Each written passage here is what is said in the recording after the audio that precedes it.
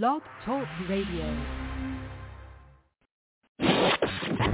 Ladies and gentlemen, congratulations. You're about to arrive to the right place. 5, 4, 3, 2, 1. Welcome to the Alan and Aaron Sports Talk Podcast. Are you ready for it? Now, here is Alan and Aaron.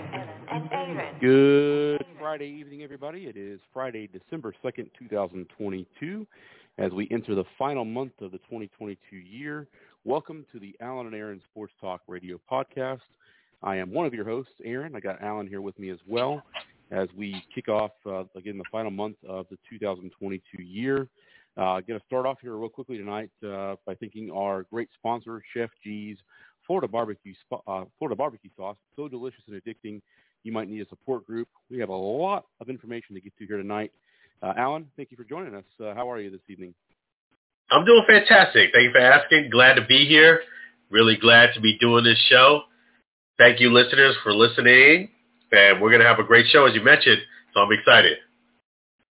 Absolutely. And hopefully everybody had a great holiday this past week, Thanksgiving, of course, where they had turkey or ham or, fish. Some people do that sometimes. Hopefully you enjoyed yourselves and were able to spend time with family and friends. I want to start off here tonight with some breaking news.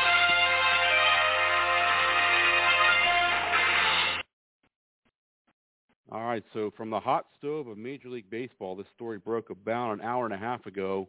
New York Mets pitcher Jacob deGrom has been there for many, many years. One of the better pitchers in baseball, opted out of his deal with the Mets back right after the World Series concluded. And tonight, he has signed reportedly a 5-year, $185 million contract with the Texas Rangers. That was a little bit of a shock to most of us, including myself.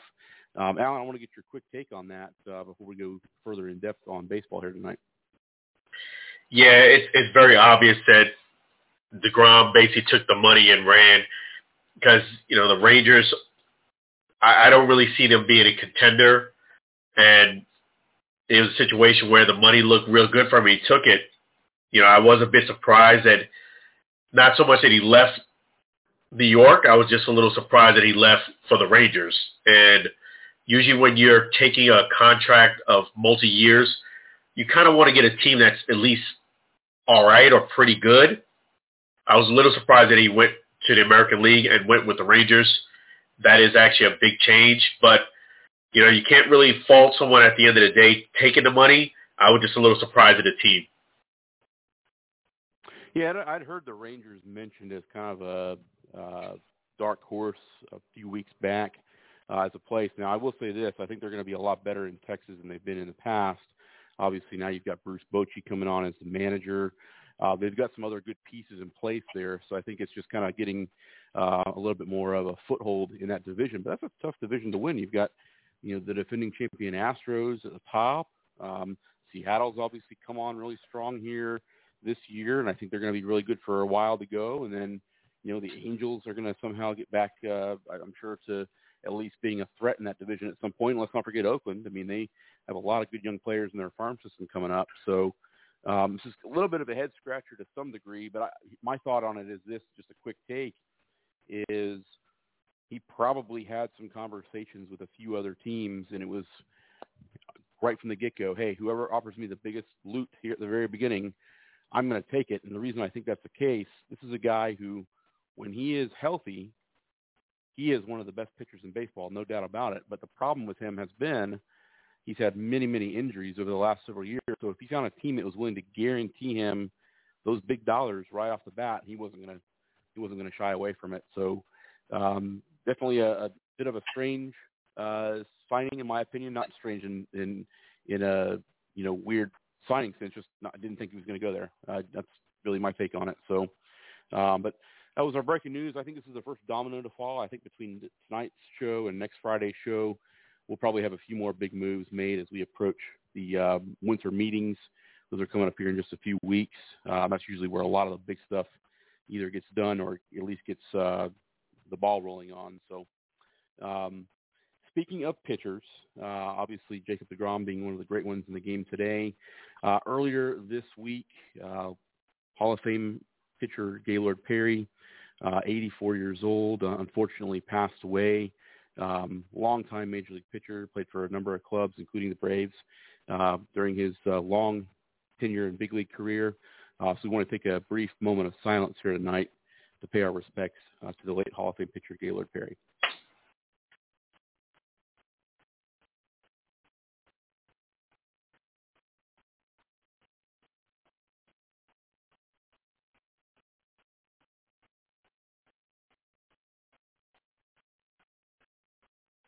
All right, again, Gaylord Perry passing away earlier this week at the age of 84.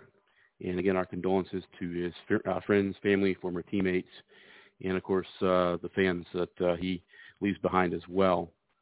Yeah, I just wanted to chime in and just say something about Gaylord Perry. I actually had a chance to meet Gaylord Perry up in Cooperstown. Him and Tony Gwynn were actually really cool friends, and me and my friend met Tony Gwynn as well as Gaylord Perry, the four of us. And the nice thing about Gaylord Perry is that he's really easy to talk to, really cool guy, and he's definitely going to be missed. One story I will tell you about Gaylord Perry is that when I was speaking to Tony Gwynn and we were talking, and he was mentioning how, hey, I heard that you ran into Gaylord Perry in Cooperstown, not just at the museum, but down the street eating food. And I was like, yeah, how did you know that? And he goes, I asked him, I said, did Gaylord Perry tell you that? And he goes, no, your friend told me. I was like, oh, okay, that's Tony Gwynn telling me. But Gaylord Perry is definitely a great guy. and he's going to be really missed. Outstanding pitcher, Hall of Famer, and I know a lot of people revered him. So definitely prayers and condolences to all his friends, families, fans of Gaylord Perry. Really cool guy, great pitcher, and he will be missed. Absolutely, that's a very good point there, and a good story too. That was really neat to hear that here this evening. So we're going to talk a little bit more baseball news here in just a little bit. As, of course, the hot stove and all the baseball trade rumors and signing rumors and that sort of stuff is really starting to heat up at this point. So we'll go over that here in just a little bit. Tonight we're going to talk, of course, NFL as we are in the home stretch. We're in the final month of the season. The playoff picture is starting to really present itself to us now. We're going to kind of go through what we think is going to happen. We'll have our picks here this evening. There's a question that you posed to me in our show headline here tonight, breaking down whether the Packers should go ahead and stick with Jordan Love or, have Rodgers start. And then also is the criticism of the Bucs coaching staff, is it correct? So we'll start off with that question, actually. I know that there's been a lot of criticism there in Tampa the last maybe 2 weeks or so. Really, this past week probably is more of where the target was on that. What are yours? Maybe a situation where because they're not playing quite as well, there's a little bit more of the dirty laundry coming out, or is this just kind of what happens during the course of a season? It's kind of what happens during the course of the season, but I will say this much. There was a couple things that I noticed on the last game as far as a coaching standpoint where the game was getting towards the end of regulation and the Cleveland Browns were within 7 yards of scoring a touchdown. There was a little less than 2 minutes left on the clock, and the Bucs had all three timeouts. I would have called a timeout. I was even telling my son while watching it, I was like, the Bucs should call a timeout here because if they do score a touchdown, you're leaving yourself an out. Had it been Bill Belichick on the sideline, he would have called a timeout just because you can't expect something like Tom Brady, what he did against the Rams, to happen all the time. And quite frankly, the Bucs did their thing. Don't get me wrong. I'm not going to take anything away from the Bucs. But the Rams did kind of make it easy for them in the fact that they didn't really guard against the sidelines the way they should have. They should have called a timeout to preserve some of the time and not let the game go to overtime. I felt as if they relied on their defense a little too much. From a coach's standpoint, that I would agree with the criticism, because for you to have 3 timeouts and just let it go, thinking that your defense was going to stop them there, and if you didn't stop them, that you were going to go up the field and score a touchdown, I think was a bit much. And I can't put it all on the coaching staff. I will say this much. The Bucs should have beat the Cleveland Browns. What the Bucs did was they played down to the Cleveland Browns record. That's what they did. I wouldn't say they played down to their level, but I don't think they took the team seriously as a team that, okay, they got a losing record. It really doesn't matter if we lose this game. And they kind of played like that. That's how I felt like they played like, hey, it's no big deal if we lose this game. Had the Cleveland Browns had maybe a winning record, kind of like how the Seahawks did, the Bucs win the game. And that's how I feel like the Bucs are doing as a team, is playing down to the other team's level, depending on who's playing. Yeah, and I really felt like that game Sunday, I did get to watch a little bit of it. Really felt like the Bucs really beat themselves more than the Browns beat them, if that makes sense. I think they gave Cleveland too many opportunities, and just that's the way the game ended up going. I don't see a very hungry team in Tampa right now, and that's got to change. If they don't get the ship righted this month, I mean, they've got 3-1. I think they have 4 games left. 3-1. They have to go 3-1 to win that division and go to the playoffs, because it's really them and Atlanta at this point. Falcons and the Saints and the Panthers are pretty much almost all but mathematically out of it. So I just don't feel like Tampa has the hunger this year, and I think it almost could end up being a situation where a team that goes 8-9 ends up winning that division, which is really kind of gross from a competitive sense. And that would be, if this is really and truly Brady's last year, that'd be a really bad note to go out on. Yeah, I agree with you. And the thing about it is, I just feel the same. I feel like even with a guy like Mike Evans, much I like Mike Evans, I feel like he's used to Tom Brady. Like he's not in awe of Tom Brady like he was in the past, where, hey, I'm playing with a Hall of Famer. I got to make sure I look really good, and I'm all hyped up to play great all the time because this guy I know is the man. I think it's a situation where you're used to Tom Brady now. You're not in awe of him. He's just one of the guys, so you just kind of go through the motions. Mike Evans, as much as I like him, has not played well this year. Him and Tom Brady don't seem like they're on sync. And, some of this is Tom, but a lot of it is Mike Evans, too. He's not running down the field like he used to. He's not jumping after the ball. You can tell he's not giving all the effort that he used to. Do I think they can flip a switch and do this and win? Yes. But at the same token, you kind of don't want to do this late in the year where you flip switches. You kind of want to get hot, get on a page, and ride that wave. So I wouldn't call the Bucs out. I just think that they're kind of being lazy. They're just turning on a switch when they think they need to and turn it off is what they're doing. Yeah, no, I definitely agree. And, where they're at right now, if this had happened, September when the first month of the season was going on, probably not a big deal. And especially now they've added that extra game. So you have 17 games now during the regular season as opposed to 16 in the past. When you're in a division like the NFC South that is not really overwhelmingly dominated by one team right now, you can kind of have those mistakes happen early in the year so that you can figure out what to do for the remainder of the season. When you're playing that way going into December, there's a lot of problems there. So I just think they definitely need to either win out or win 3 games out of 4 to really put themselves in a good position, because Atlanta is hungry. You can tell they've got the talent there, and I think they're going to be a team to really go up against over the next several years. Maybe not the best this year, but they're certainly getting better. So, the other thing that you had asked me, and we've kind of gone back and forth, we've texted about this over the last couple of weeks. Aaron Rodgers is hurt up in Green Bay. They did have Jordan Love come in and play, and he played pretty well, actually. Yeah, he did. A little while back. I'm trying to remember if that was the Eagles game or the game prior to that. I think he may have actually played in both games. Was it just the Eagles game? Okay. A lot of stuff going on this past week. So, but he came in. He was accurate in his passing. He threw a long touchdown pass to the young receiver Watson.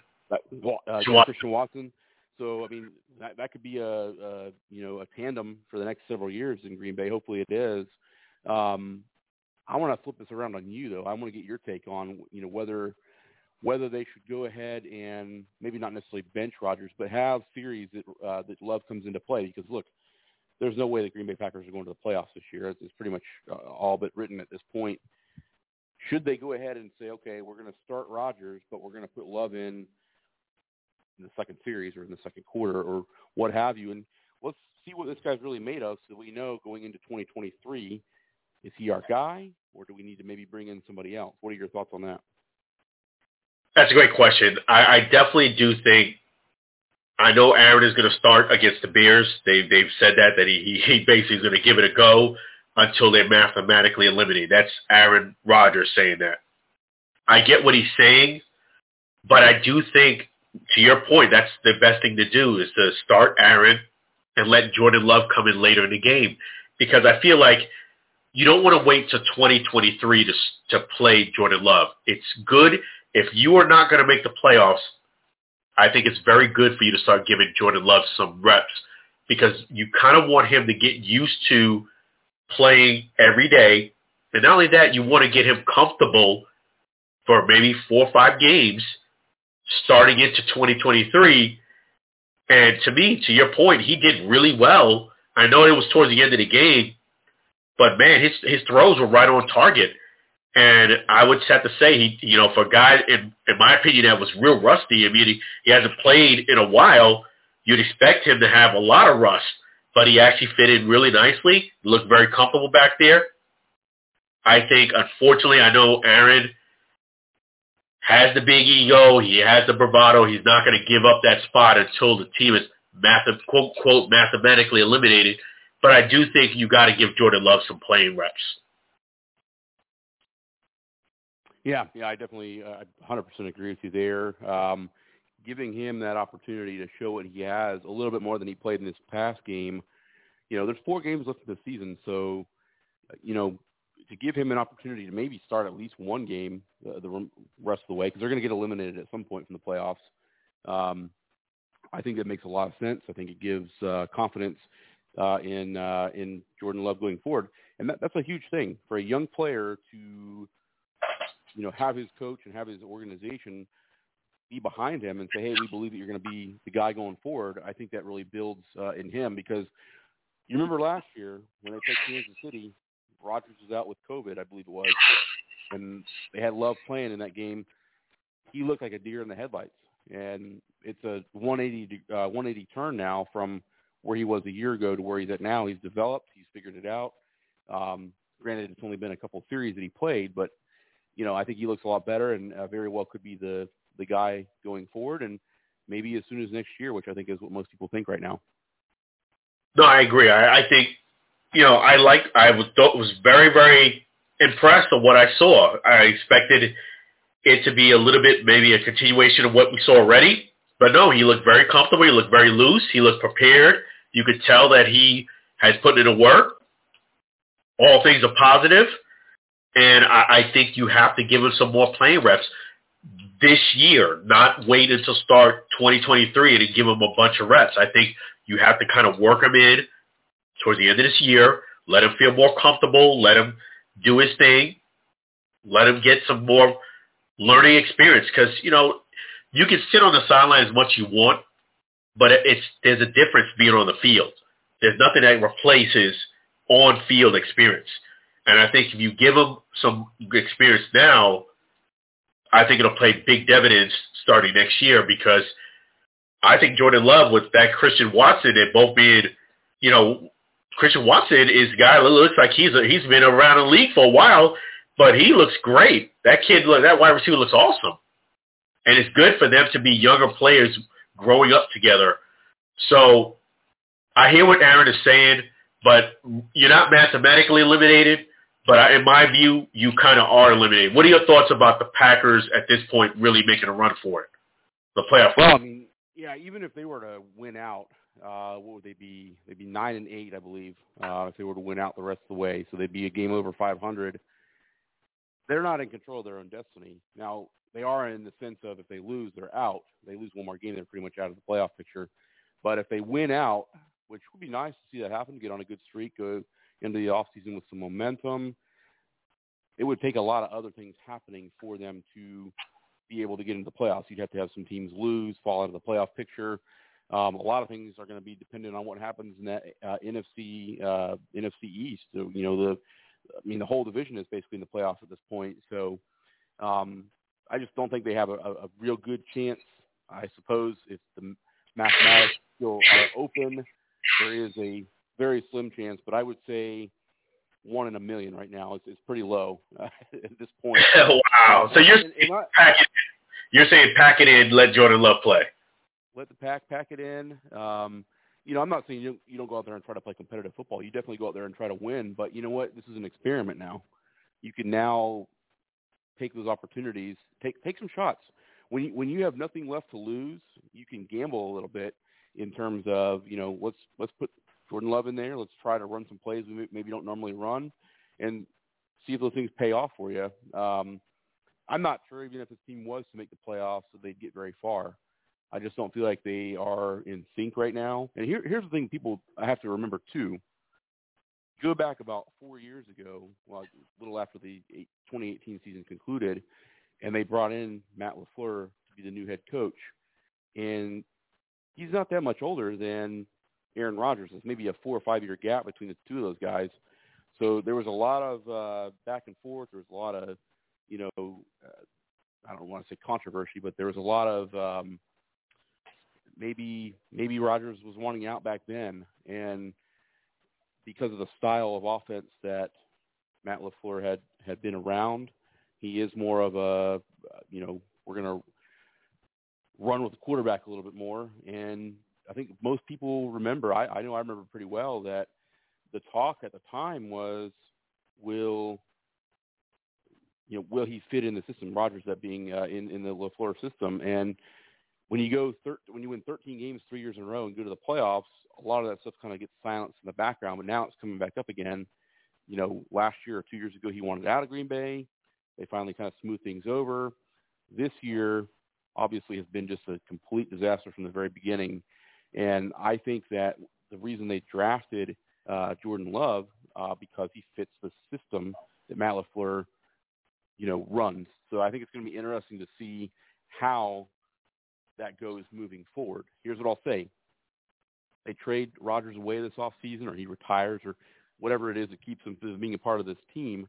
They throw Jordan Love out there, and they go 3-14, and he throws 30 interceptions and, only throws, 15 touchdown passes. Well, they'll move on in another direction pretty quickly as far as the quarterback's concerned. So, but, this is that time. And here's the great thing about Green Bay. You go all the way back to 1992. Here we are in 2022. That's 30 years ago. They've had two primary quarterbacks in that 30-year period. No other organization can ever say anything like that. The closest would be, San Francisco with, Montana to Young, which was about a 17 or 18-year span of quarterbacks, almost 20-year span of quarterbacks that they had. So this is a really unique thing we're seeing happen here. Most organizations go through, a continuous cycle. I mean, look at Miami as an example. They finally found their guy, it looks like, in Tua, but how long has it been since Dan Marino retired there? That was 1999, so you're talking 20-plus years, so they finally found their next quote-unquote franchise quarterback. So I think it'll really be an interesting offseason. I think that the Packers will have to look at the draft and what they need to do to improve there, and we'll see what happens. It'll be an interesting offseason. Yeah, it will be definitely. And, my question to you on that topic is, one meme that I did see is that Aaron, they felt the comparison is being like Brett Favre, because he came up, like you mentioned, the two quarterbacks. Aaron came up as a predecessor of, he came up as the predecessor, and now it feels like things are switched. They're kind of like, they're saying that the comparison is that Aaron is turned into a Brett Favre in a way, Do you feel the same?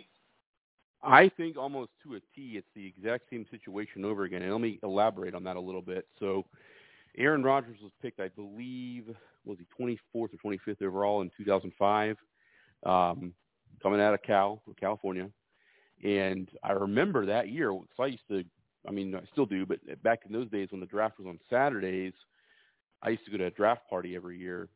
And my neighbor, funny enough, was a huge Packers fan. So we would get together and grill out. And I remember Rodgers was expected to possibly be the number one overall pick that year.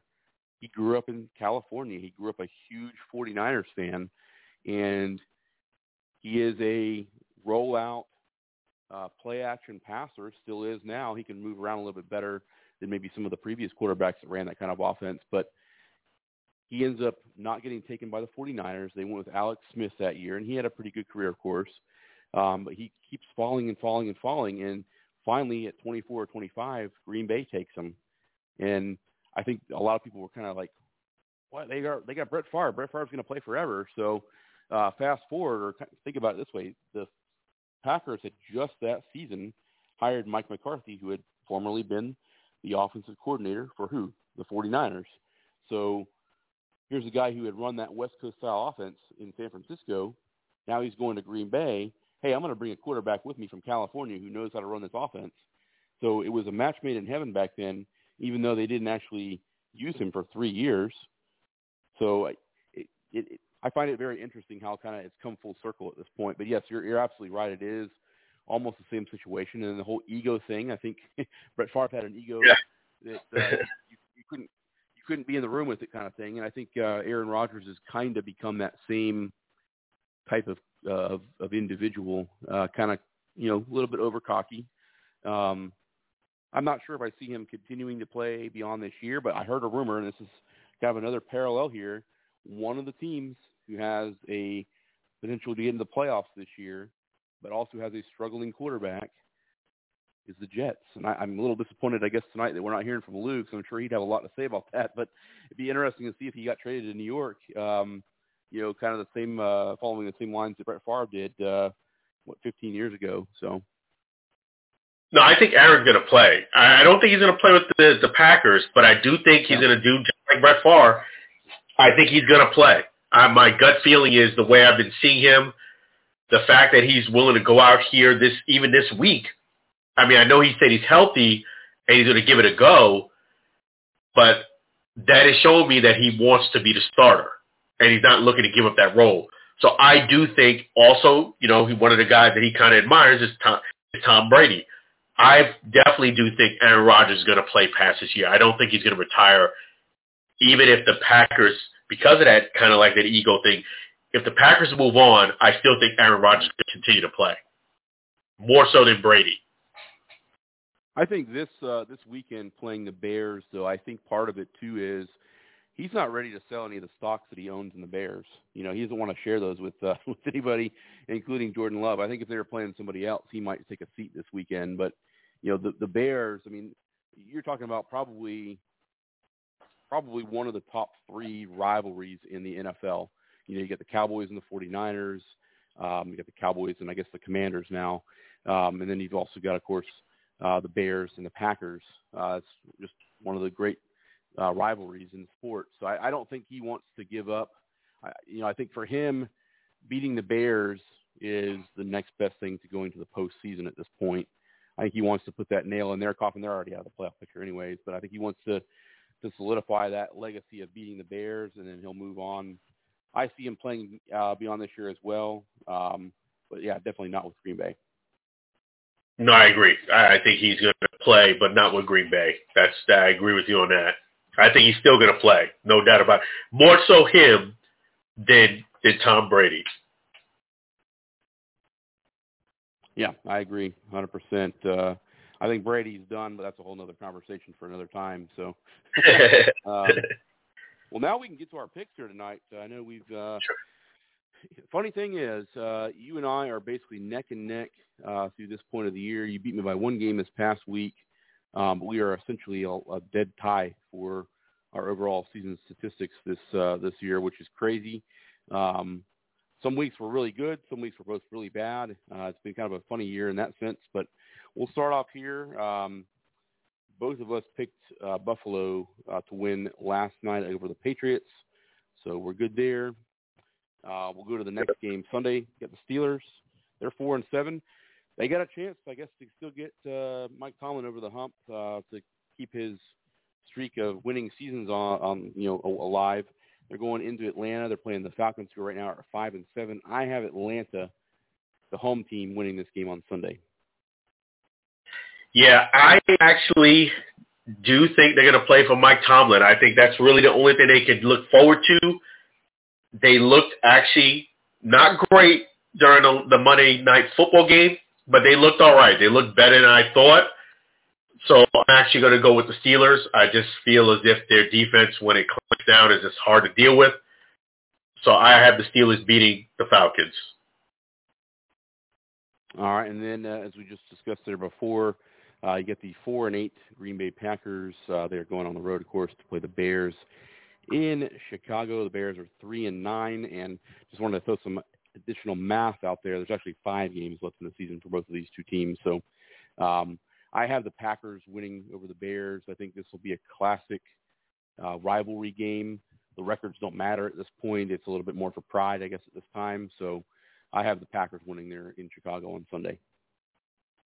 Yeah, I actually agree with you on this one. I do have the Packers also beating the Bears. You know, what ended up happening is I just feel as if it's hard to go against Aaron Rodgers, and even I would even say Jordan Love, if he plays against the Bears. I just feel as if, you know, the Packers' record is just too good. They actually did look pretty good against the Eagles, so I think they're going to be clicking. It is a rivalry game. They usually get up to play the Bears, so I agree with you. I have the Packers beating the Bears. Next matchup is one that was a little bit difficult, in my opinion, to pick because both these teams are 4-7. Both these teams look like they are on the cusp of breaking out and becoming contenders. You have the 4-7 Jacksonville Jaguars going on the road to Detroit, also 4-7, of course, to play the Lions. This was a toss-up for me. It was a hard one to pick. I'm going to go with Jacksonville in this game. I feel like they're just a little bit more well-rounded at this point. Although the Lions, I mean, you could really pick either one. I think you'd be in a good position. What are your thoughts on this game Sunday in Detroit? Yeah, the Lions actually have been showing me something over the last couple of weeks. Jamal Williams is doing his thing.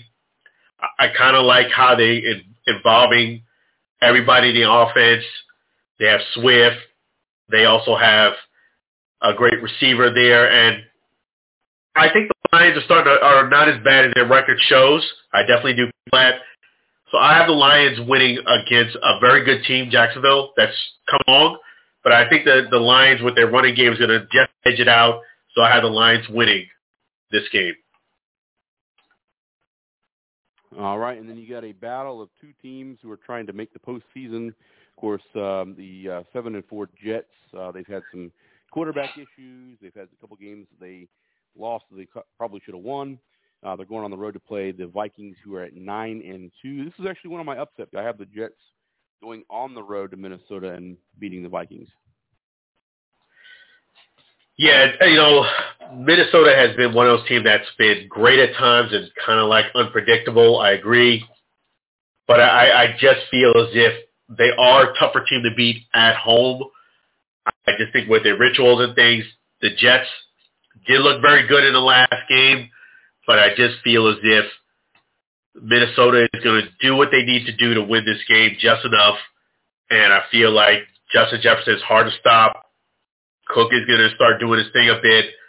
I feel as if Minnesota has just a little bit too many weapons, so I have Minnesota winning at home. So by my count, that is 3 games now that we are not in agreement on. So one of us is either going to pick up on the other or there's going to be a couple degrees of separation here after this week. So another big division rival here. It's the 7-5 red-hot Washington Commanders. They have been probably one of the hottest teams in football the last 5 weeks or so. 4 or 5 weeks ago, it looked like they were dead in the water and out of it, and Ron Rivera's job was on the line. Now suddenly, at 7-5, they're going on the road to play the division rival 7-4 Giants. I have the Commanders because of their streak that they're on. I have them actually winning this game in New York, or I guess it's technically in New Jersey, but against New York. Yeah, I agree with you on that. I do have the Commanders. They're starting to look really good. Their defense has been really solid too. They're starting to put the pieces together.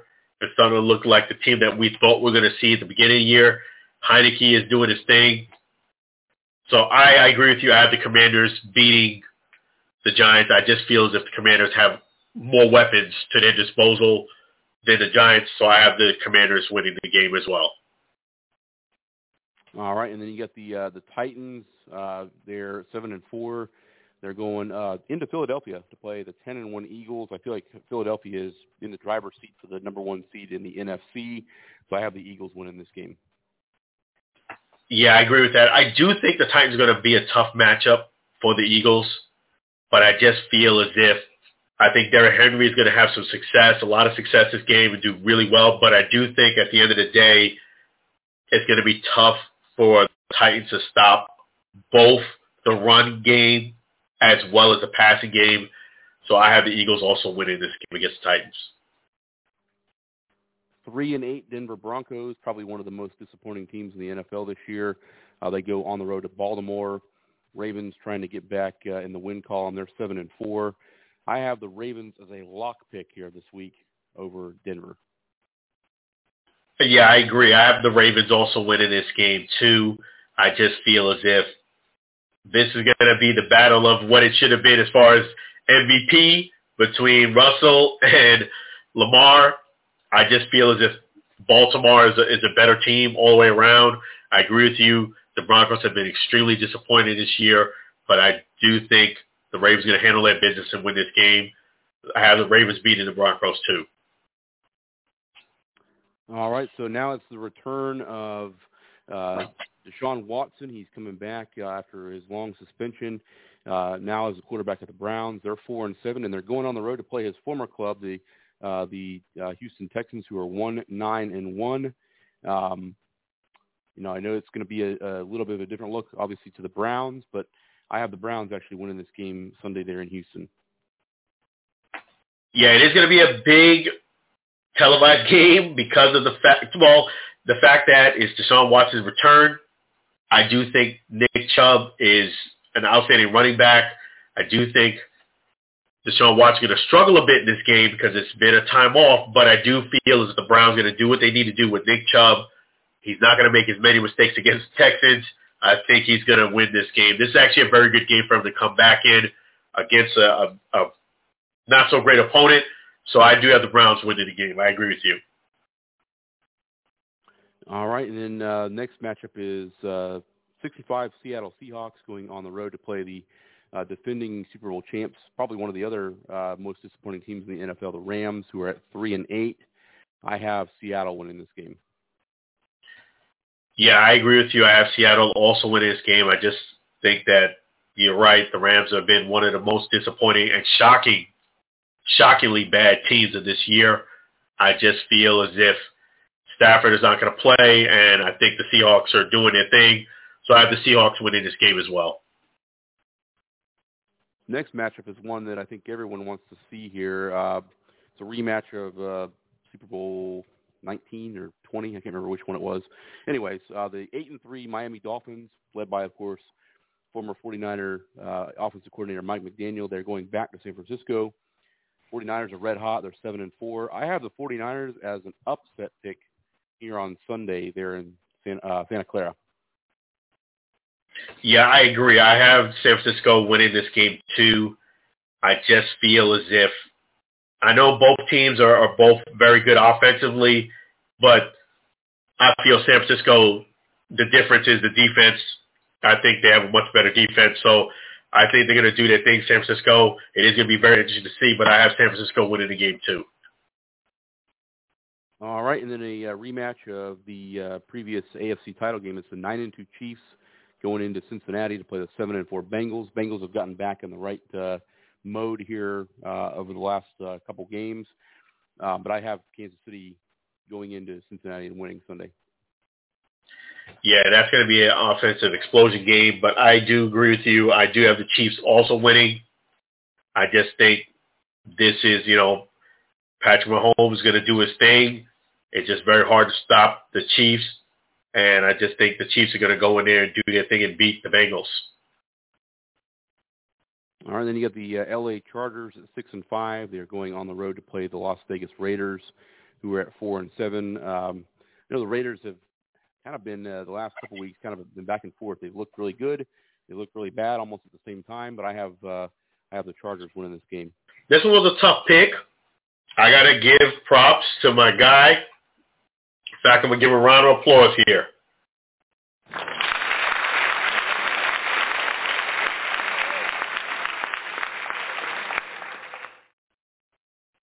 That's to Josh Jacobs for doing his thing last week. I mean, the guy was a beast. So definitely congratulations to Josh Jacobs having such a huge game.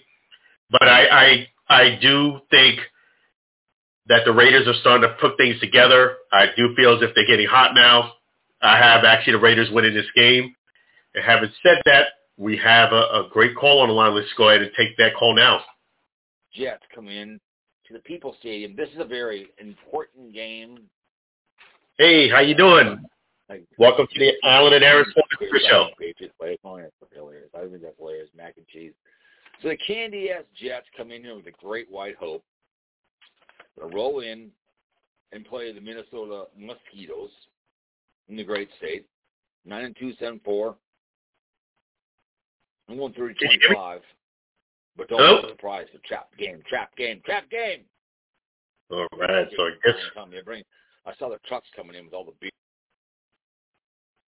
It must be having a connection issue there. Sorry, folks, about that. But we'll continue on with our picks here. The next game is the Sunday night game. It's the 4-7 Colts under new coach Jeff Saturday, and are going on the road to play. Of course, they're in Dallas. It's the Cowboys who are 8-3. Dallas looks like they are primed for a postseason run.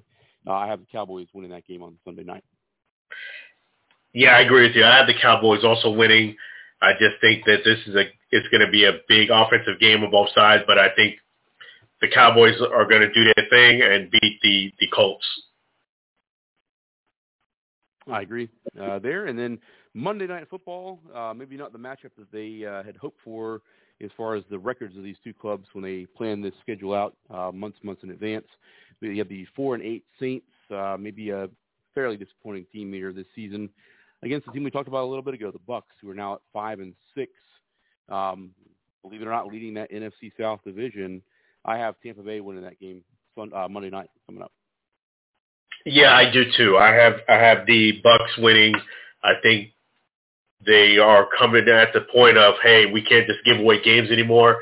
I think the Bucs are going to come and recharge and amped up to beat New Orleans and not take them lightly. I agree with you. I have the Bucs beating the Saints. All right, those are our NFL picks for Week 13. As a friendly reminder, these are not to be used for betting purposes, as Alan and I are considered amateurs in this field. We are not the Vegas line, nor do we have any stake in terms of the outcomes of these games. It's just a friendly rivalry as far as making projections. And again, we're pretty much tied for this season. And I always like to throw this out there. If you do use our picks and make a lot of money, we certainly do accept donations here on the program. So, moving right along, this has been a really good flow to the show here this evening. We kind of started off talking about baseball, went over to the NFL. Now we're going to go back to the baseball side of things as the hot stove picks up. Really still kind of early in the off season as far as player movement is concerned. So we'll probably save that for a future date. And I really expect probably by the next week that we have a show. So the night shift is next Friday.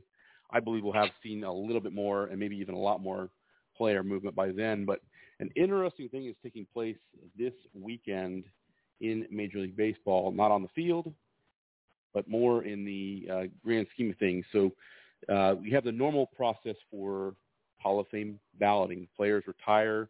They've been retired for 5 years. They're then eligible to go onto the ballot. Of course, you have to have 75% of the vote in order to get into the Hall of Fame. And if you receive less than 5%, you are automatically off the ballot. you can stay on the ballot for up to 10 years. So several years back, they introduced a new thing called the Hall of Fame Veterans Committee that allowed several people to get in actually earlier than their normal time frame, like Bobby Cox, Joe Torre. There's been a few others as well. Tony La Russa also was another one. All three of those guys actually got in at the same time. So this year, we've got some huge names on the list. Barry Bonds, Freddie McGriff, Dale Murphy. There's a few other ones. You had some names in there as well, Alan. Yeah, let me let the listeners know the names that are on the ballot. It'll be Albert Bell, Roger Clemens, Don Mattingly, Fred McGriff, Dale Murphy, Rafael Palmeiro, and Curt Schilling, as well as Barry Bonds. So there's a very, very good chance, in my opinion, because of the way the voting is set up. There's 16 voters, so you need 12 first place or 12 one picks, I guess you could call it. I believe the ballot is set up to where you pick each of the 16 voters selects, I think, up to 12 players, if I'm not mistaken. I may be wrong on that, but if you get 12 votes as an individual player, then you're going to the Hall of Fame. So it's a really neat thing. It's a good idea that they came up with this. It kind of helps catch some of the players that slip through the cracks of the regular Hall of Fame voting. I think it's definitely a good thing. And I want to get your take, because I know that we're not going to see every single one of these guys get in. It's just not going to work that way, unfortunately. But I think there's a good chance we could see 5 or 6 guys from this vote end up getting in this year. I think, you know what? I think Barry Bonds has a very good shot on Sunday at 5 o'clock is when he's going to make the announcement of getting in. Because, to your point, you just need to get 12 votes of 16, which is 75%. But now you look past that, you have to look at the people who are actually voting. Unlike the other way, they don't mention the names of who's voting. This 16 members, you know who's voting. That committee includes Chipper Jones, Greg Maddux, Jack Morris, Ryan Sandberg, Lee Smith, Frank Thomas, and Alan Trammell. Those are some of the 7 Hall of Famers, but there's also, let me just pull up here, the executives, Paul Bastian, Theo Epstein, Art Moreno, Kim Neege, Dave Stewart Peter, and Ken Williams. There's also 3 media members, Steve Hiddent, Lavelle Nail, and Susan Schlussler. I'm sorry if I mispronounced your name. But this vote, based on people who's voting, I think Barry Bonds has a very good shot at getting 12 out of 16. I know not everybody's going to vote for him. I know Frank Thomas is a little salty about guys that are on the fringe of doing something. But outside of that, I think Chipper Jones would vote for him. I think Greg Maddux would actually vote for him because he had faced him. And Greg Maddux is a Hall of Famer. So 7 of the people that are voting out of the 12 votes you need are Hall of Famers. Now, I know not every single Hall of Famer, but let's say you eliminate 2 Hall of Famers out of the 7 who don't vote for Barry Bonds. Okay, so he's got 5 votes there. Then he just needs to get another 7 from the other 3 media members and the 6 Major League Baseball executives. I think if Barry Bonds has a chance to make it, I think this is his best opportunity. I would not be shocked if he did make it or he missed it by a vote or 2. I think he has a very good shot of making it in a shocker, but I do think he might be the first guy that has so much, I would say, suspicion. He hasn't technically failed the test, but I think he has a very good shot of making it. What are your thoughts? Yeah, I mean, I think if he gets in, it's going to be right at the 12 votes or 75% mark. My thought, I have a lot of thoughts on this, but I'll keep it to just the strict points here. If he doesn't get in this time, I don't think he ever gets in because you don't typically appear on a list like this more than once. That's kind of the purpose of this list, is to give those guys who are off because every single one of these guys on this list is off of the normal Hall of Fame ballot. So it would be something like this to come up again in probably another 20 years before anything would happen in the future. So I think if he doesn't get in this time, probably either won't happen ever or it'll be a long, long time before it actually does. If he gets in, that's great. There's a couple guys that I do want to make an argument for that I definitely believe should have gotten in. At least one of them should have gotten in during the regular Hall of Fame voting in years past, but unfortunately didn't. And that is Fred McGriff. One of my all-time favorite players. Played for Atlanta for 4.5 years, but just a really good guy. And the argument I'm going to make for Fred McGriff is they've always said that 500 home runs is an automatic to get into the Hall of Fame, or it has been in the past, of course, as long as you're a clean player. Well, when McGriff played, obviously he ended up hitting 493, 7 home runs shy of that 500 magic mark. When Fred McGriff played in the 90s, which was his peak of his career, probably about 91 to 96 was pretty much the prime of his career. I got the good fortune back in those days because the Braves were covered, of course, by TBS. I watched pretty much every game every day, the entire season. And in 94 or 95, they flashed a graphic up on the screen. Fred McGriff that year was going for his 7th consecutive season of hitting at least 30 home runs or more. And the graphic they popped up on the screen was his name alongside about 4 or 5 other players, Babe Ruth, Hank Aaron, and there was a list of several other players in there as well. And the common thing he had with those guys, those other players, was he was going to be one of only about a half dozen players in the history of the game at that particular time to have 7 consecutive seasons with 30 or more home runs, and all those other guys were already Hall of Fame players. So that right there is the first argument that I would make. The other one that I would throw out there too is you have guys like Jeff Bagwell, Mike Piazza, Chipper Jones even, who got in with fewer home runs than Freddie McGriff had. And then the last thing I threw out there as an argument is I think that with the steroid and the HGH and all these other PED, with that era having gone on, the 500 home runs got inflated to, it's got to be 550, it's got to be 600. And I think that's a little bit unfair to a guy like Fred McGriff. Great defensive player, great leader in the clubhouse, won a World Series with Atlanta in 95. So there's a lot of good arguments for him. I want to get your take on whether you agree with those things or whether you think that's a moot point. As much as I really, really admire Fred McGriff, I really like him, and he is in the Tampa Baseball Museum for people who don't know because he is a Tampa native. I just feel as if when you think about Fred McGriff as a career, he, to me, was a very good player. I just think he was maybe a slight cut below that Hall of Fame threshold. My take on Fred McGriff as a career. Yes, he's 7 home runs away from 500, and I don't really hold that all against him as far as him having 500. But I just feel as if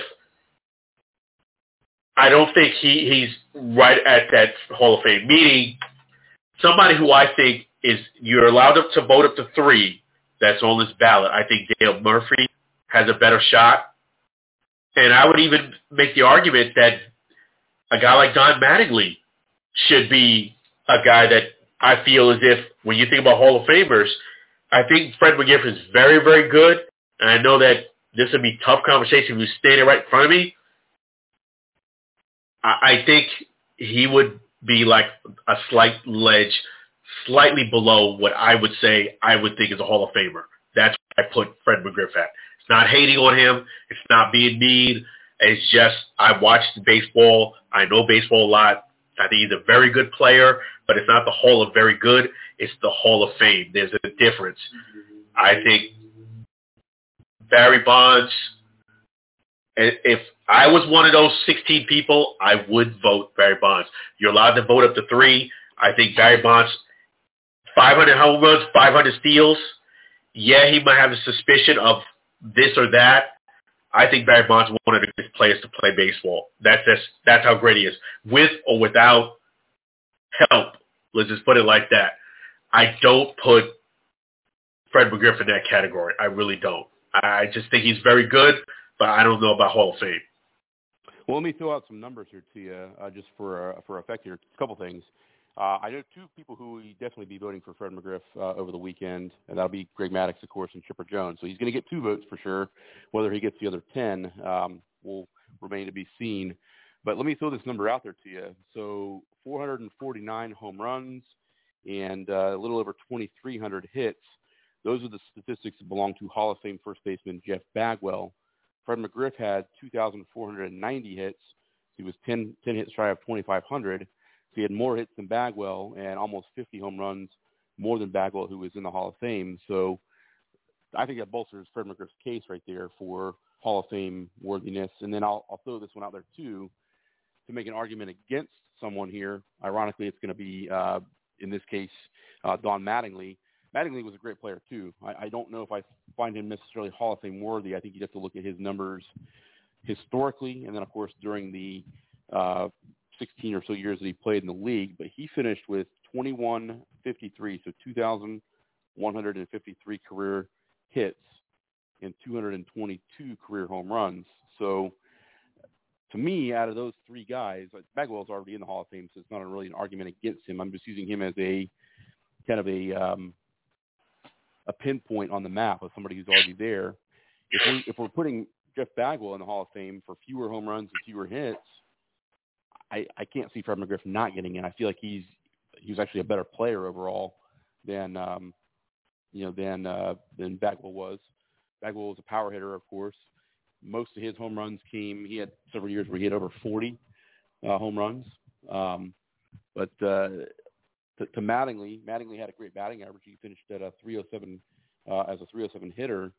I'm not making an argument against Mattingly as a Hall of Famer. I just feel like out of those 2 guys, I think McGriff is the more qualified of the 2. I mean, if you look at the numbers, he probably statistically would be. I'm with you. I really was surprised that Bagwell met it. I really think Bagwell kind of got a push in because they wanted a little bit more guys to make it. But I don't look at Bagwell as being one of the quote, Hall of Famers. I'll give him credit for that. I wouldn't, but I just don't put him in that category of Hall of Famers. I just don't. I think Fred McGriff will be a person that more people probably would vote for. I think out of the votes, I wouldn't be surprised if Fred got it. What about Dale Murphy? You're allowed to vote up to 3. Dale Murphy and Curt Schilling. I want to get your thoughts on those 2. Well, and I've had a good backing, I guess, for both those guys. So the 2 biggest things that you get put in the Hall of Fame for are where you measure up historically. So in the history of the game, where do you land in what category? Usually if you're a hitter, it's going to be either hits or home runs. RBIs, that comes into play at some point. That's usually a little further down the list. If you're a pitcher, it comes down to strikeouts, wins, and saves. So obviously, somebody like Mariano Rivera, over 600 career saves, obviously he's going to get in based on that number alone. You could blank everything else out. It doesn't matter. So you look at somebody like Curt Schilling. I'll use him as an example. The argument I have for him being in the Hall of Fame is he has more wins and more strikeouts during his career than the late Roy Halladay, who got into the Hall of Fame just a few years ago. He had actually 1,000 more strikeouts than Roy Halladay. Granted, his career was a little longer. One thing that a lot of guys do get also credit for is playing on a good team. You look at the Braves pitchers in the 90s, Maddux, Glavine, and Smoltz, all 3 are in the Hall of Fame because they played for a good team. So to me, Curt Schilling, I think, he didn't win 300 games. A couple of bad years at the beginning. He got traded around a bunch. He was with Houston. He was with Baltimore. He ended up going to Philadelphia at one point.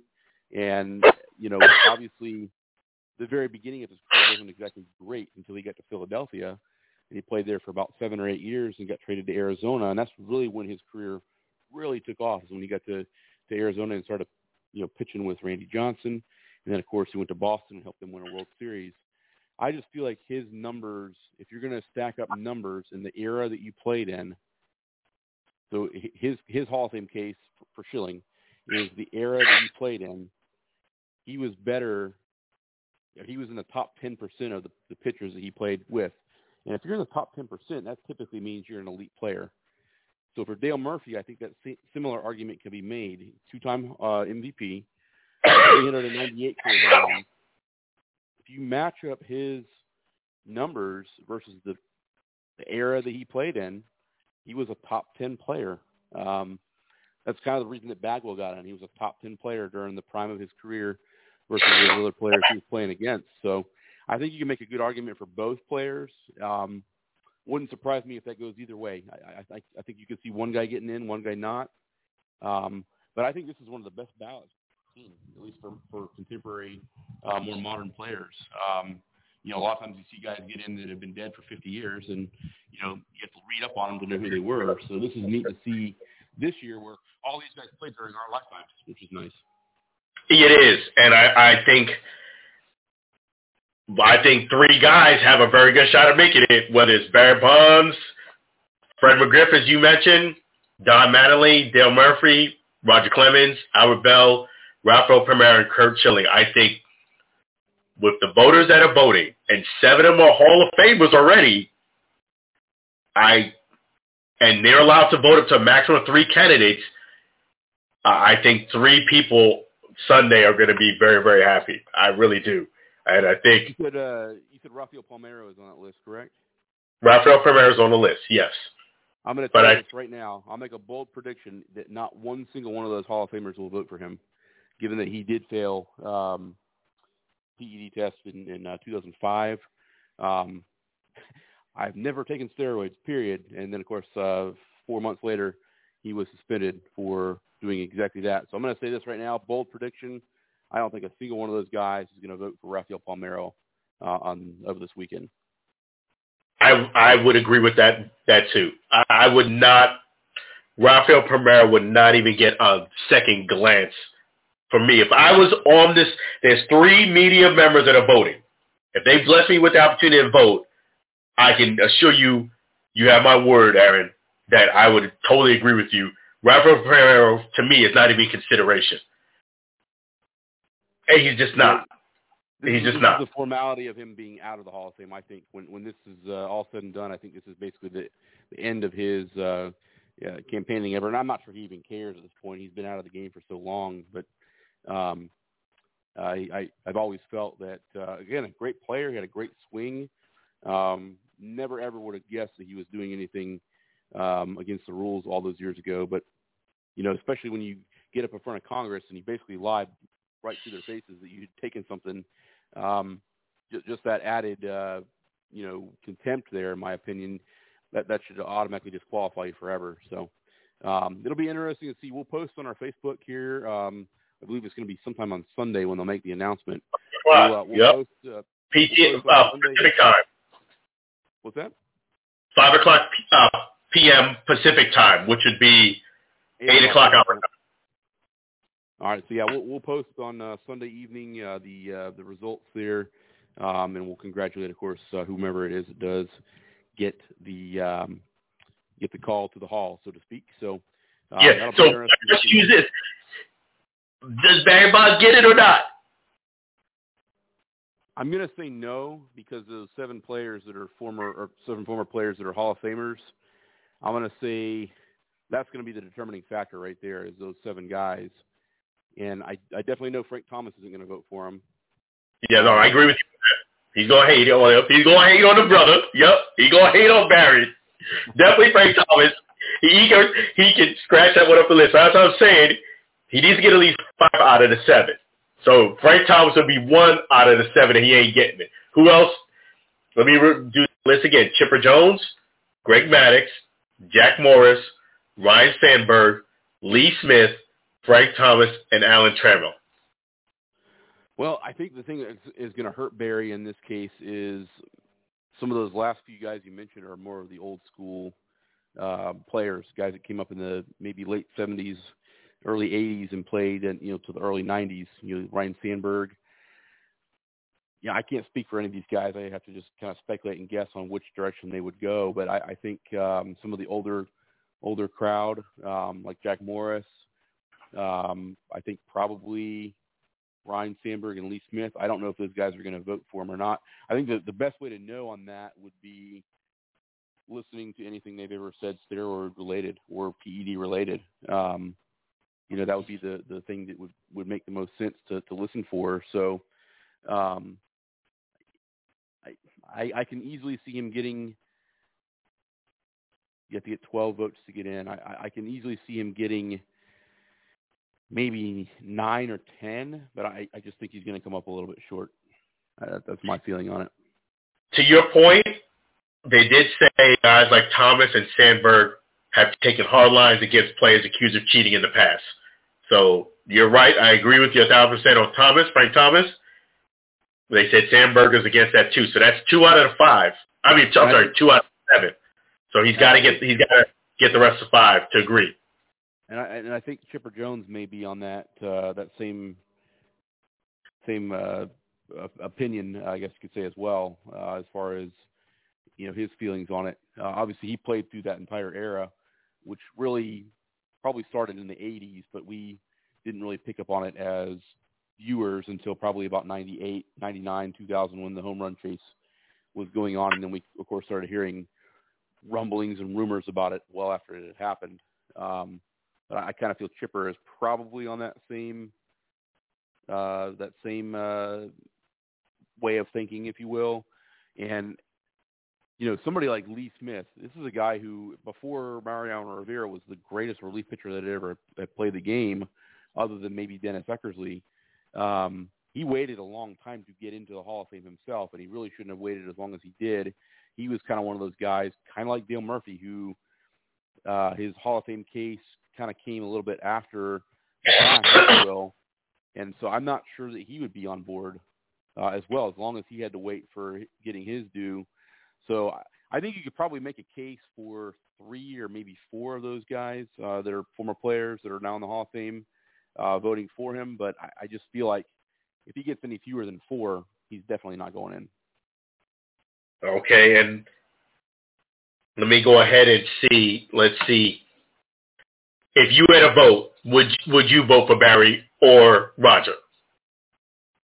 If I had to pick one of the two, oh my goodness. Or let's just say one. If Barry was on the ballot and you were one of the 16, would you vote for Barry?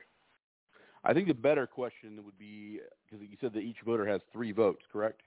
They have a maximum of 3, yes. Maximum of 3. So I'll give you who I'm voting for. Three players that I'm voting for. If I had a vote, of course, I'd love to have that chance one day. But definitely Fred McGriff. Been very adamant about him. I'd go back probably 15 years on him as far as what I always thought his Hall of Fame candidacy would be. So I definitely would vote for him. Kurt Schilling, I've been an advocate for him for a long time as well. I just feel like when you compare his numbers to some other players who are already in the Hall of Fame, he is actually statistically better, and I think it's definitely about numbers. It's a numbers game, of course, so I definitely feel like it'd be him as well.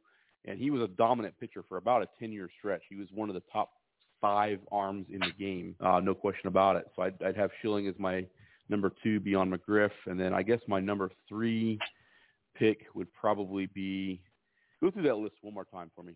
Sure. No problem. It's Albert Bell.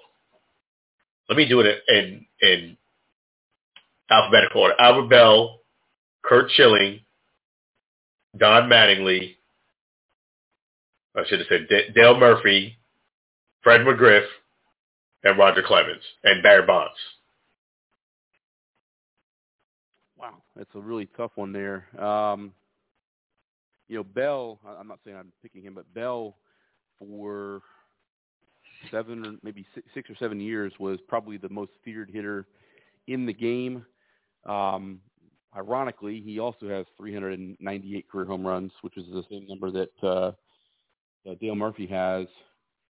The thing about Albert Bell is there were accusations against him for PEDs back in the 90s, and I don't remember which direction it went. It was really kind of before all this stuff really got going as heavy as it was, which I think it really kind of started in the late 98, 99, somewhere in that range.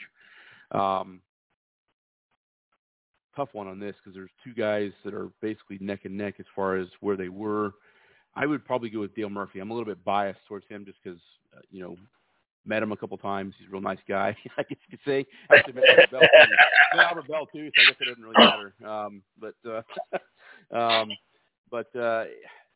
It'd be a toss-up between those two guys because I think they are both excellent players.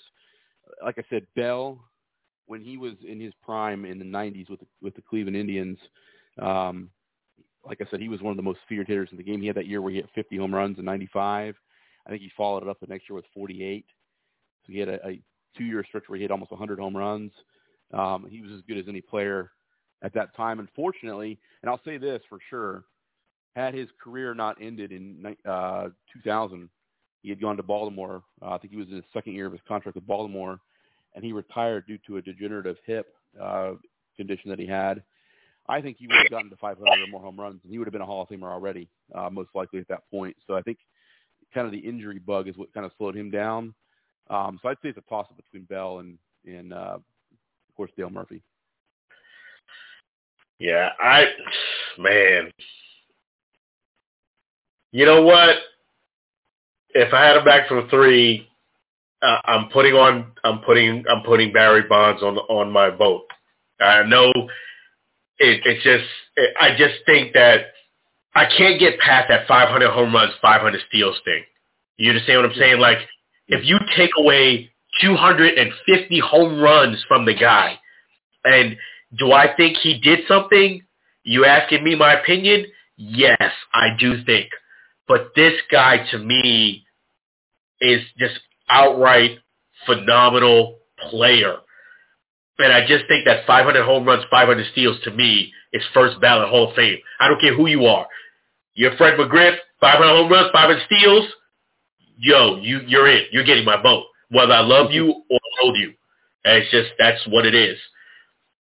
I got to go Barry. And out of this list, you're right. It is a tough list, man. Woo, because you can only choose 3. And I'll give Fred McGriff, even though I think, I said it earlier, well, I think he's very good, but the guy, I've met Fred McGriff. The guy's a really cool guy. And I know he's such a classy guy. He would get it because I'm being so nice, I think. So I got to go with Fred McGriff because of that. I'd make an exception for him. And the third vote, man, it's tough. I've met Roger Clemens too, and he actually even signed an autograph for me. But I just think with Clemens, there's just more. There's more clout around him. I know that it's the same thing with Barry, but I just feel as if Roger, there's a lot more questions about him. To be honest with you, I think there's more smoke.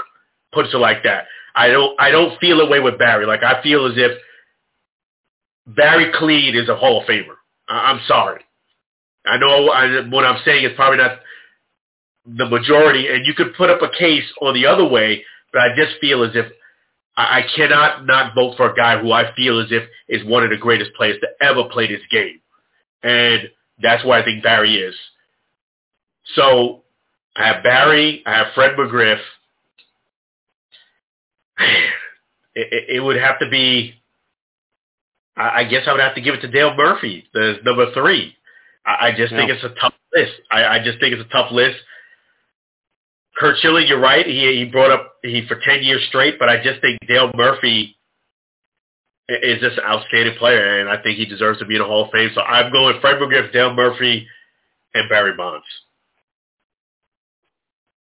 Gotcha. That's a good list for sure. And I want to correct something I said before. Albert Bell had 381 career home runs, not 398. That was Dale Murphy, of course. So we will, again, post Sunday night when we get the results there, probably 8:15, somewhere in there. We'll post those results, and congratulations to whomever it is that does get the call to the hall. So last thing we want to go over here tonight before we get to the golf and the boxing news. College football playoffs are right around the corner. Right now, the top four changed up a little bit here over the last couple of weeks, but tomorrow we have the college football, basically the pre-playoffs, if you want to call it that, the conference championship games, SEC, Big Ten, Pac-10 out west, of course, which will help determine the Final Four picture of the college football playoffs. We're going to be really interested and exciting to see who goes where. We'll know. I think that'll be Sunday as well. So there's a lot of big announcements coming, of course, this weekend in baseball, as we talked about there just a moment ago, and then college football as well. We'll have that on Sunday night. The Heisman is next Saturday, so that'll be really exciting to see who wins the Heisman. And then I actually posted this on our Facebook page earlier this week. 3 big football programs went with 3 new coaches here this week. You have Matt Rule, formerly the Panthers head coach in the NFL. He goes to the Nebraska Cornhuskers. I know our good buddy Trey Ashby is going to be happy about that one. In fact, I texted with our buddy from Paper Stadiums here earlier this week, and he was actually pretty excited about the new hire there. Then you have former Ole Miss coach and former now Liberty coach Hugh Freeze. He goes to Auburn. Really good hire there. And then there was one other Luke Fickell going to Wisconsin, which was a bit of a surprise. So this will be more coaching news to happen over the next couple of weeks. I'm sure we'll see some big things happening there.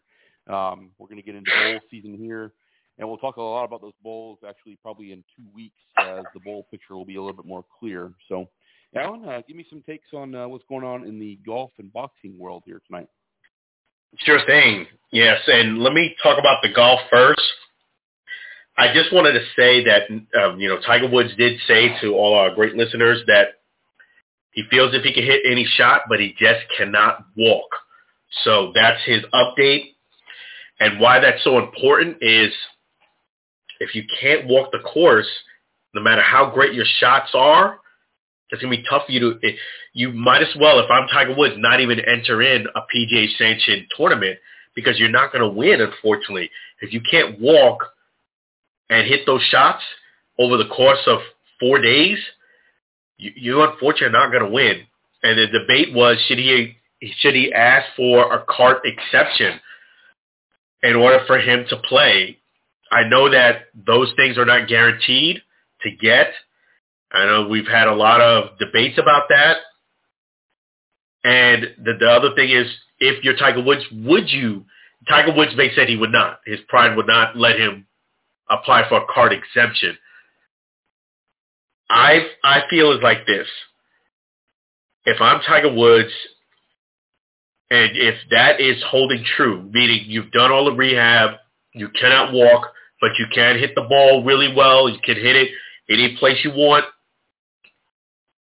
you know what? It might be a bruise to your pride, your ego, and it definitely would be a different look seeing Tiger Woods in a cart.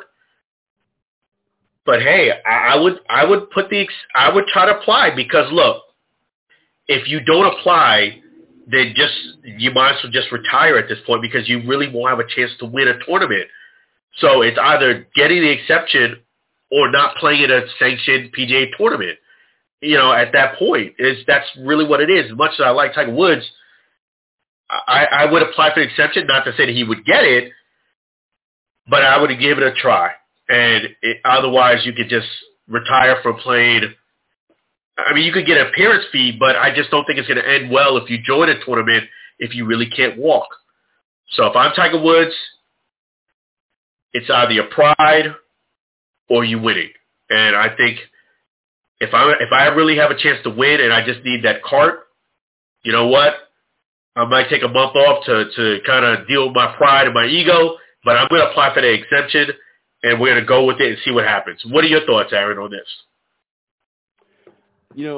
I didn't see the entire interview, but the feeling that I'm getting from Tiger Woods is he is basically hinting, very, very hinting at the end of his playing career as a golfer is right around the corner. And this is kind of what I thought was going to happen. I know earlier this year we talked about whether or not he would set the record with winning major tournaments. I don't think he's going to get there. This is the reason why. Obviously, you can't win if you don't play. But I think that the effects, the long-term effects, starting to set in from the car accident, just from the fact that he's getting older now. 46, 47, whatever he is now, isn't really all that old. But for an athlete, somebody who's been in great shape your whole career, and then you've had some things thrown off, due to surgeries and things like that, it does take its toll on you. So I think that the writing is kind of on the wall at this point, that he is probably, I think possibly by the end of next year, retiring from the PGA Tour. And I will say this about Tiger Woods. I've watched a lot of sports over the years. I'm talking about, obviously, the great ones that we've ever seen. And I'll name the greatest players in each sport that I've ever witnessed, and I'll get your opinion on whether you think these guys are the same in your view. Greatest football player I've ever seen, obviously, is quarterback, of course, is Tom Brady. I don't think we have much of an argument there with all he's done. I got the great fortune and blessing of being able to watch Michael Jordan pretty much his entire career, and the way he dominated. Great baseball, obviously, Braves fan my whole life. Chipper Jones is probably the best player I've ever seen, but I will give you some credit here.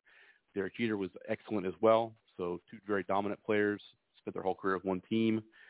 And, obviously I don't follow hockey like I do everything else, but obviously in our lifetime, I think Wayne Gretzky would be the top guy there. No one has ever dominated a sport out of all those guys I just mentioned the way that Tiger Woods has dominated golf from 1997 when he won his first Masters at 21 years old up until, 2009. So you're talking about an 11 or 12 year span where he was he dominated his sport more than all those other guys put together, essentially, with all the winnings and the major championships and tournament wins. So I think we're witnessing the end of an era here, which, it's a sad thing to see, but it's going to happen at some point. And, like you said, if you can't walk, I don't know if I'd say it's necessarily his pride. I think he wants to maybe not necessarily feel like he got an upper hand in an area. That may be how he feels on it. So I wish I could have seen him play. I really do. I think that he's one player, I think, in any sport that I wish that I had gone to a tournament and got to see him play in person. Watched him on TV a whole lot over the last 25, 26 years. So I think once his career is over, he's definitely – the game of golf needs him a lot. But as we talked about him on the show, 6 or 8 months ago, golf was already a pretty popular sport, but he has done some great things for the sport in that 26-year career, whatever it's been. And, wish him the best. I know he's not made an announcement yet. That's kind of the feeling that I get. I don't know if you feel that same way. No, I agree with you. I think he's hinting at the end is coming. As far as playing in a PGA sanctioned tournament, I think he'll still play golf, and you'll see him at an event pop up and things like that. He's still going to be connected to golf. His son is doing great, but I don't know about playing in a PGA tournament and expecting him to win. I think he's pretty much letting you know the end of that is coming towards the end. And yes, it's easy for me to say, you should apply for a cart, but you're right. If he does get it, and let's say he does win a tournament, people are going to say, well, you won because you had the cart. You know what I mean? It's always going to be a but with his winning. You understand? It won't be he won because he was the best player. He won because he got an exception for a cart. It's going to be the excuse. But whether he gets the cart or not, I totally agree with you. I just think this guy was the GOAT. And the only thing that stopped him was basically allegedly his wife coming in with the 9-iron that Thanksgiving weekend because she found out.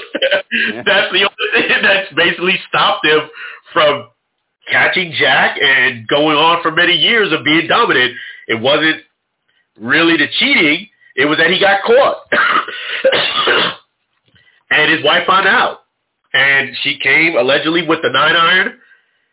He backed out with the Cadillac and crashed to a tree. And we all know what happened afterwards. But, yeah, this guy has just been just a dominant. And I really have to thank him because he transcended golf. Golf has not, from what I can ever remember about golf, has never been as popular as it is now. It has never been this popular. You're cool if you're playing golf. I'm talking about golf with guys, golf with women. Golf is like a cool sport now if you're into golf. And I don't remember it ever being like this until Tiger stepped on the scene and did his thing. So I have to thank him for that he's opened up doors. And he's also, for me being African-American, he's opened up doors in the fact that I don't feel unwelcome going to a golf course. You understand? I feel like I'm more accepted. Minorities are more accepted on the golf course. And I owe that a lot to Tiger. He did his thing, and you're right. I've had a chance to watch Tiger at an event. It was a practice round. And I tell you, Aaron, I'll tell the listeners too, I have never seen somebody so focused at anything in my life. I mean, this guy, this was during a practice session too. He was just so dialed in and focused, and it was unbelievable. And you know what? Kudos to him.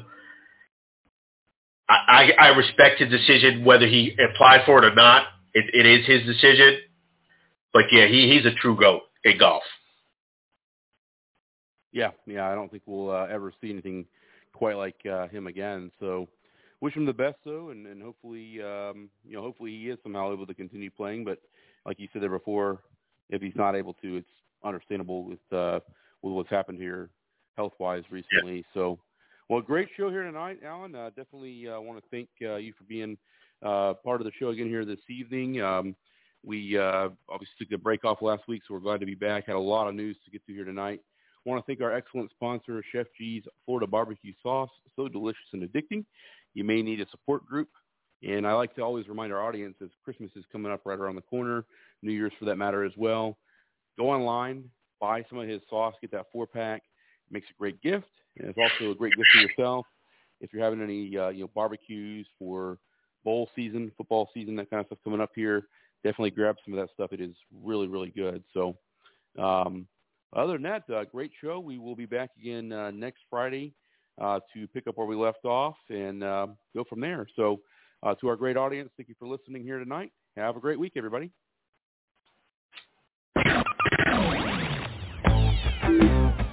Thank you for listening to the Alan and Aaron Sports Talk podcast.